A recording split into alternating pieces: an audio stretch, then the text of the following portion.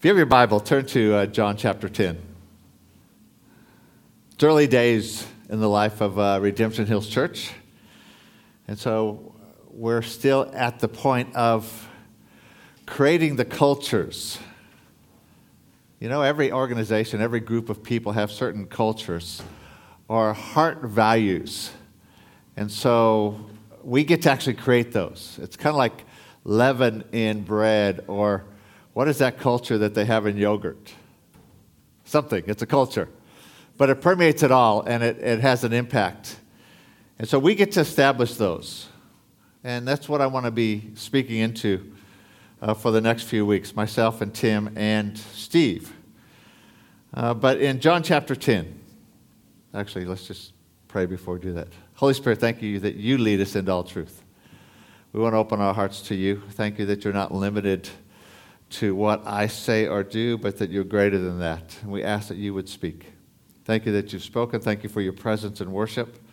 But we open our hearts to you. In Jesus' name. Amen. John chapter 10 says, "The thief comes to kill and to destroy, but I come that they may have life and have it more abundantly." I've heard a lot of teaching on that through the years as I've been in church, and it almost always focuses on our life, which is one of the applications, but there's something of the life of God that he came to bring as well. When Mary and I visited here in September, and we were praying about whether or not God actually wanted us to be a part of the church that he was wanting to establish here. And we had a prayer time, and we had some pastors from over the mainland who came to join us. And Dale and Angela were some of those, and a couple other pastors and their wives. And in this little meeting, it was Tim and Kate and Steve and Barb and Taryn. Just as an aside, this isn't my sermon, but this aside, we were praying about whether or not we should come here, and we hadn't actually heard from God. And on Monday, we met on Tuesday night, and on Monday, Mary was communicating with her sister who was praying for us, and she said, "I just feel like God says you're going to have a dream tonight." So Mary went to bed, and she actually had a dream, but it didn't seem significant to her. She didn't even tell me the next day. But she dreamt I was just standing talking to this woman, and she was at this point where she could see who the woman was very clearly. And then the next night, when these guys came together to pray with us, the first person to come was Taryn, and Mary said, "Do I know you?" And they said, No, she was the woman in my dream. Saw her very clearly, had never met her before that. That's an aside. But while we were praying that night, we were just seeking God, and Tim and Kate had told us that someone that they knew had referred to themselves as the walking dead. They were going through the motions, but didn't have any real life of God. And that night, while we were praying, one of the other pastors said, I feel like God's giving me this picture, and it's kind of weird. And so I hope you have grace for me, because he said, I see kind of like zombies, like the walking dead, coming to life. And since that point, we've probably had 3 or 4 other churches around the world have praying for us, have had some sort of prophetic word or something God said about that, and Ezekiel 37, which is dry bones, which is the same thing. And so I want to actually focus on that this morning. So turn with me to Ezekiel 37. More than just a scripture, something I think God was saying to us as a people and to us as a church as we lay the foundations and the cultures, something he wants to do. From Verse 1, "And the hand of the Lord came upon me and brought me out in the spirit of the Lord and set me down in the midst of the valley, and it was full of bones. And he caused me to pass by them all around, and behold, there were very many in the open valley. Indeed, they were very dry. He said to me, Son of man, can these bones live? So I answered, O Lord God, you know." I found it interesting, I was reading this. He doesn't ask Ezekiel, why are these bones here? Why are these dry bones here? Why are these bones dry? Seems like we tend to want to go to the why. Why is this happening? Why is this situation? God just skips all that and goes right to how do we bring life again? Which is wonderful. I just really love that. The other thing I see here is that, I'll get to that in just a second. I'm going to jump ahead of myself. And he said to me, Son of man, can these bones live? And I answered, Oh, Lord God, you know. Probably a smart answer. I think I would have said, are you crazy? But you're talking to God. So he can do amazing things. And so he said, yeah, I don't want to say no. I don't really have faith for yes. So I'm going to simply say, okay, God, you can do this. And he said to me, prophesy to these bones and say to them, O dry bones, hear the word of the Lord. Thus says the Lord God to these bones, surely I will cause breath to enter you, and you shall live. And I will put sinews on you and bring flesh upon you, cover you with skin, and put breath in you, and you shall live. And you shall know that I am the Lord. So I prophesied as I was commanded. Interesting, God says what he's going to do. This is God initiating this. This isn't Ezekiel saying, God, look at these dry bones. Don't you want to do something? He was simply responding to the Holy Spirit, which we'll get into at another date. But I just want to point that out. God could have just done it. Why didn't he just do it? He actually says to Ezekiel, I want you to prophesy this. God says what he's going to do, and then Ezekiel just actually repeats what God said. And then God does it. Why didn't God just do it? Because he actually chooses to partner with us. It's an amazing thing, and we'll cover that in 3 or 4 weeks. I want to preach everything all at once. So I prophesied as I was commanded. All he did was obey. And I prophesied, and there was a noise, and suddenly a rattling, and the bones came together, bone to bone. Indeed, as I looked, the sinews and the flesh came upon them, and the skin covered them, but there was no breath in them. Interesting picture is that there's just this collection of bones, and then something happens, and there's order that comes. And there's flesh, and there's muscle, and all that stuff, but there's still no life. Sometimes I think we can live in a place where we've got all the order, all the things we should do, and we're fulfilling all the commands or the rules, but there's no life.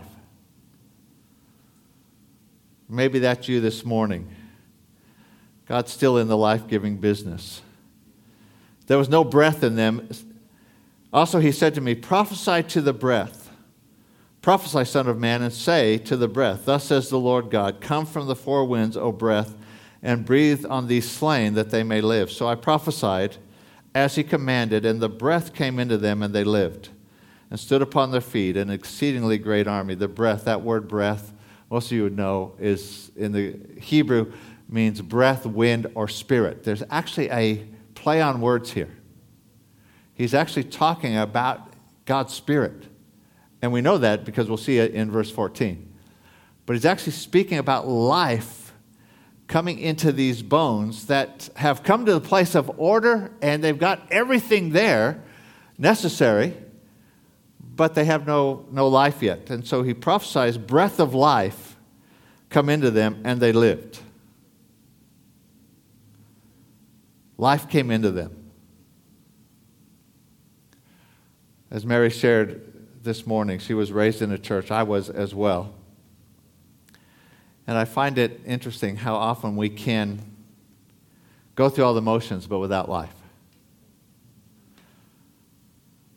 But life came into them. I feel like that possibly there's some here this morning that don't have that life. I went to church for 14 years before I met Jesus. I learned a lot of good things. I learned a lot about Jesus. But I have to be honest, I didn't know him. Maybe I'm just slow. Mary's brother, they were raised in a church, and he got saved when he was in his 60s. And again, God just pursues us. You don't ask why. He just says, okay, I'm ready to give life. And it says, they lived and stood upon their feet, an exceedingly great army. I love that part because this is actually talking about the kingdom of priests. This is talking about all of us, led and empowered by the Holy Spirit, advancing the kingdom together. One of the things we're going to touch in a few weeks, but there's something that is the privilege of every believer to be partnering with God in what He's doing. You want purpose in your life? There's no greater purpose than partnering with God in what He's doing in the earth today. It changes lives, but it also has eternal ramifications. How often do people say, what's my purpose? What's life about? Let me tell you, this is what it's about. So often we get caught up in things that are temporal. And they're not bad. Providing for our family is not a bad thing. It's a good thing. But if that's the only thing we live for, we have so little purpose. There's so much more. Have you ever felt like an observer and not a participant in the kingdom? You feel like, you just go and watch. I feel like God's wanting to resurrect some things today. For some of us, ministries that have died or promises that have withered, God wants to resurrect something by His Spirit. He goes on and he says, verse 12, therefore prophesy and say to them, thus says the Lord God, behold, O my people, I will open your graves and cause you to come up from your graves and bring you into the land of Israel. Then you shall know that I am the Lord when I have opened your graves and brought you up from your graves. God's talking about something of resurrection life. Something of His Spirit moving within us. Not only for us individually, but for us as a church. We want a foundation where that's what happens. And then He sums it all up with this. I will put my Spirit in you, and you shall live. And I will place you in your own land, the place where you belong, and then you shall know that I, the Lord, have spoken it and performed it. I will put my Spirit in you, and you shall live. The whole thing of dry bones is about the Spirit of God. It's about living life led and empowered by the Spirit of God. See, we can go through all the motions and do all the right things, but if we don't have the life of God, it can actually drain us. And we end up tired and dry and hurt. How many people I've met around the world hurt? They've done all the right things, but there was just no life. And they end up wandering away from Jesus. And there's a call resounding in the world today for people to come back into intimacy with Him.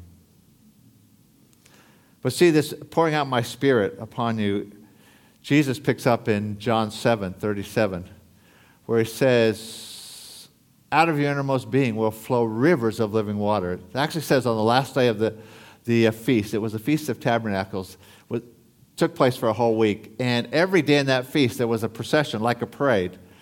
And they went from to the temple, and they carried some water, and they poured it out kind of as a symbolic prophetic word of something that would happen in the future. And on the last day when they're doing that, Jesus stands up in the midst and says, if you follow me, out of your innermost being will flow rivers of living water. This He spoke about the Spirit. Again, a theme common throughout the Bible. But in Isaiah 41, from verse 17, He says, the poor and the needy seek water, but there is none. Their tongues fail for thirst. So God sees the need, and then He responds, I, the Lord, will hear them. I, the God of Israel, will not forsake them. I will open rivers in desolate heights and fountains in the midst of the valleys. I will make the wilderness a pool of water and the dry land springs of water. I will plant in the wilderness the cedar and the acacia, the myrtle, the oil tree. I will set in the desert the cypress tree, the pine, and the box tree together. They may see and know and consider and understand together that the hand of the Lord has done this. I don't know about the trees. I've looked those up. Haven't got anything except that what I found is that they don't grow in the same place. And none of them grow in the desert. But God said He's going to take them. I think this is a reference again to a kingdom of priests. People with different personalities and different gifts that He puts in the same place. And then because He pours out His Spirit, there's something of a coming together, which we'll talk about into the future. How do I know this is about the Spirit? Because over in chapter 44, verse 3, I will pour water on him who is thirsty. Referring back to chapter 41, he says, and floods on the dry ground. I will pour my Spirit on your descendants.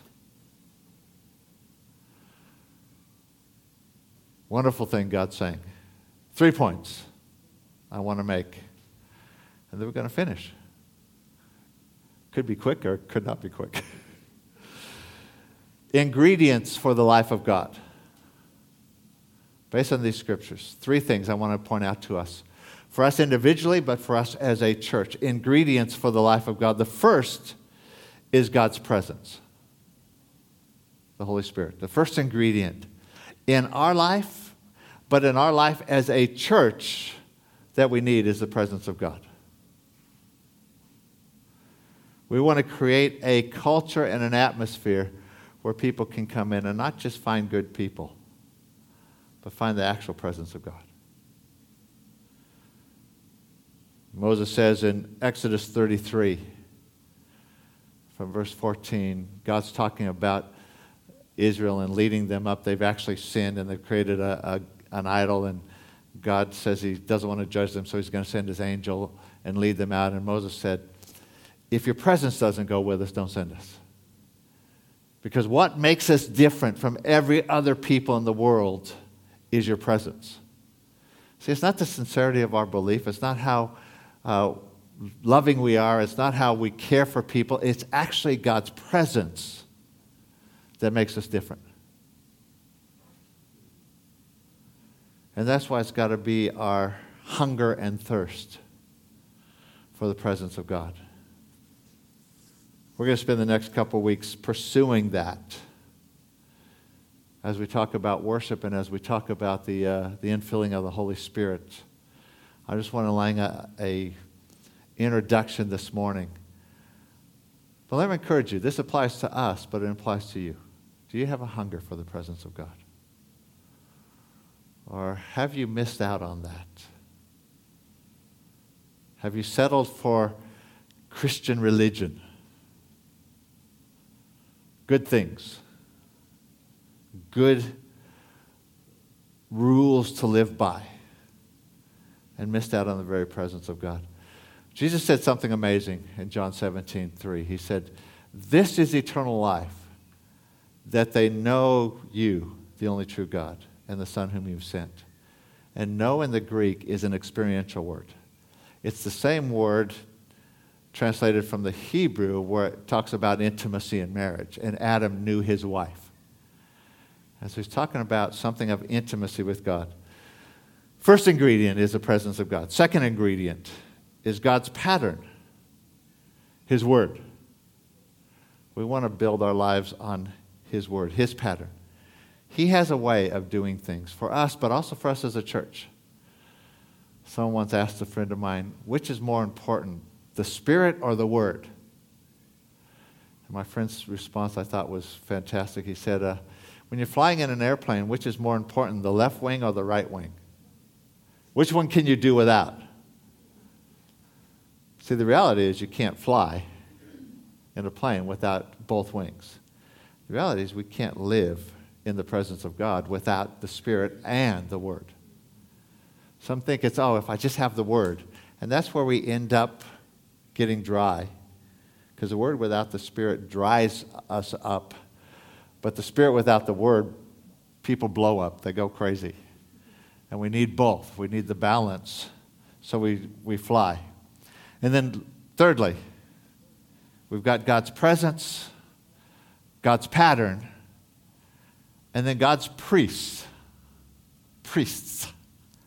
Did I say that right? The Bible teaches us that all saints, believers, are a kingdom of priests. See, God could have just spoken the word himself, but he actually chose to partner with Ezekiel. God chooses to partner with us. And as we together, led and empowered by the Spirit, pursue the presence of God and build on the Word, there's something of God's life released. And we need all of us because we want the life of God. We don't just want to be a nice church. I don't want my life to just be a nice life. I don't want to be a nice guy. I want the presence of God more than anything else. So how do you respond to that? Again, we're laying foundations and cultures. We want a culture of being responders to the word, not just hearers. And so I'm going to tell you how to respond, because what I've learned over the years is that most pastors speak theory and then they expect people will take that and apply it to their life, and only about 5% of people ever do. Everyone else hears it and they say, oh, that was a great word. So I'm going to help you respond. How do you do that? Commit yourself first to have a hunger and a thirst for the presence of God in your life. Hold this accountable in worship. See, worship is about the presence of God. It's not just about singing songs we like. Tim's actually going to share next week on worship in the presence of God. Or something. I just determined what he was going to preach next. No. So we have to have a hunger and a thirst. When God sees that people are thirsty, he responds. He says, I will pour out. And so there's something of God's partnering with us that he responds when we have a hunger. See, too often we just kind of go through life kind of passive. Well, whatever happens, happens. But you ever know people get passionate about something? Okay. Whether it's model airplanes or my dad was into trains. He had a train room. I built a house. This is actually my stepdad. My dad died when I was young. My stepdad and my mom and my stepdad still live on a 5-acre property. And they're 92 and 94. They maintained most of that. But for years, my dad had a huge barn, and in the back was a big room that was his train room. And he literally built everything. He had a passion for trains. He has a passion for Jesus, too. But he has a passion for trains. But you ever know people have a passion for something? That's what they focus on. Do you have a passion for the presence of God? Or is it kind of a passion? If the Holy Spirit's manifest at church, that's cool. A friend of mine once said, what a difference the church will be when instead of having people who come to get filled, we have filled people who come together. A kingdom of priests. So that leads me to my second response. First response is have a hunger and thirst for the presence of God. Second response is be filled with the Holy Spirit. There's a choice that we make to be filled with the Holy Spirit. We're going to spend some more time talking about that in a couple weeks. The filling of the Holy Spirit. But again, it has to be our desire. No passivity. And lastly, and this is what I wanted to focus on this morning, we have to live again. No dry bones. There's something of the life of God that he wants to resurrect some things. I'm going to ask you if you'd bow your head. Not because it's more spiritual to bow your head, and I don't want you to fall asleep, but I just don't want you to be distracted by anyone else. There's a time when we actually meet with God. And I felt God was saying that there's some people here and some things have died that he wants to resurrect. Some ministries in the Holy Spirit that he's wanting to bring to life. Some promises that have withered.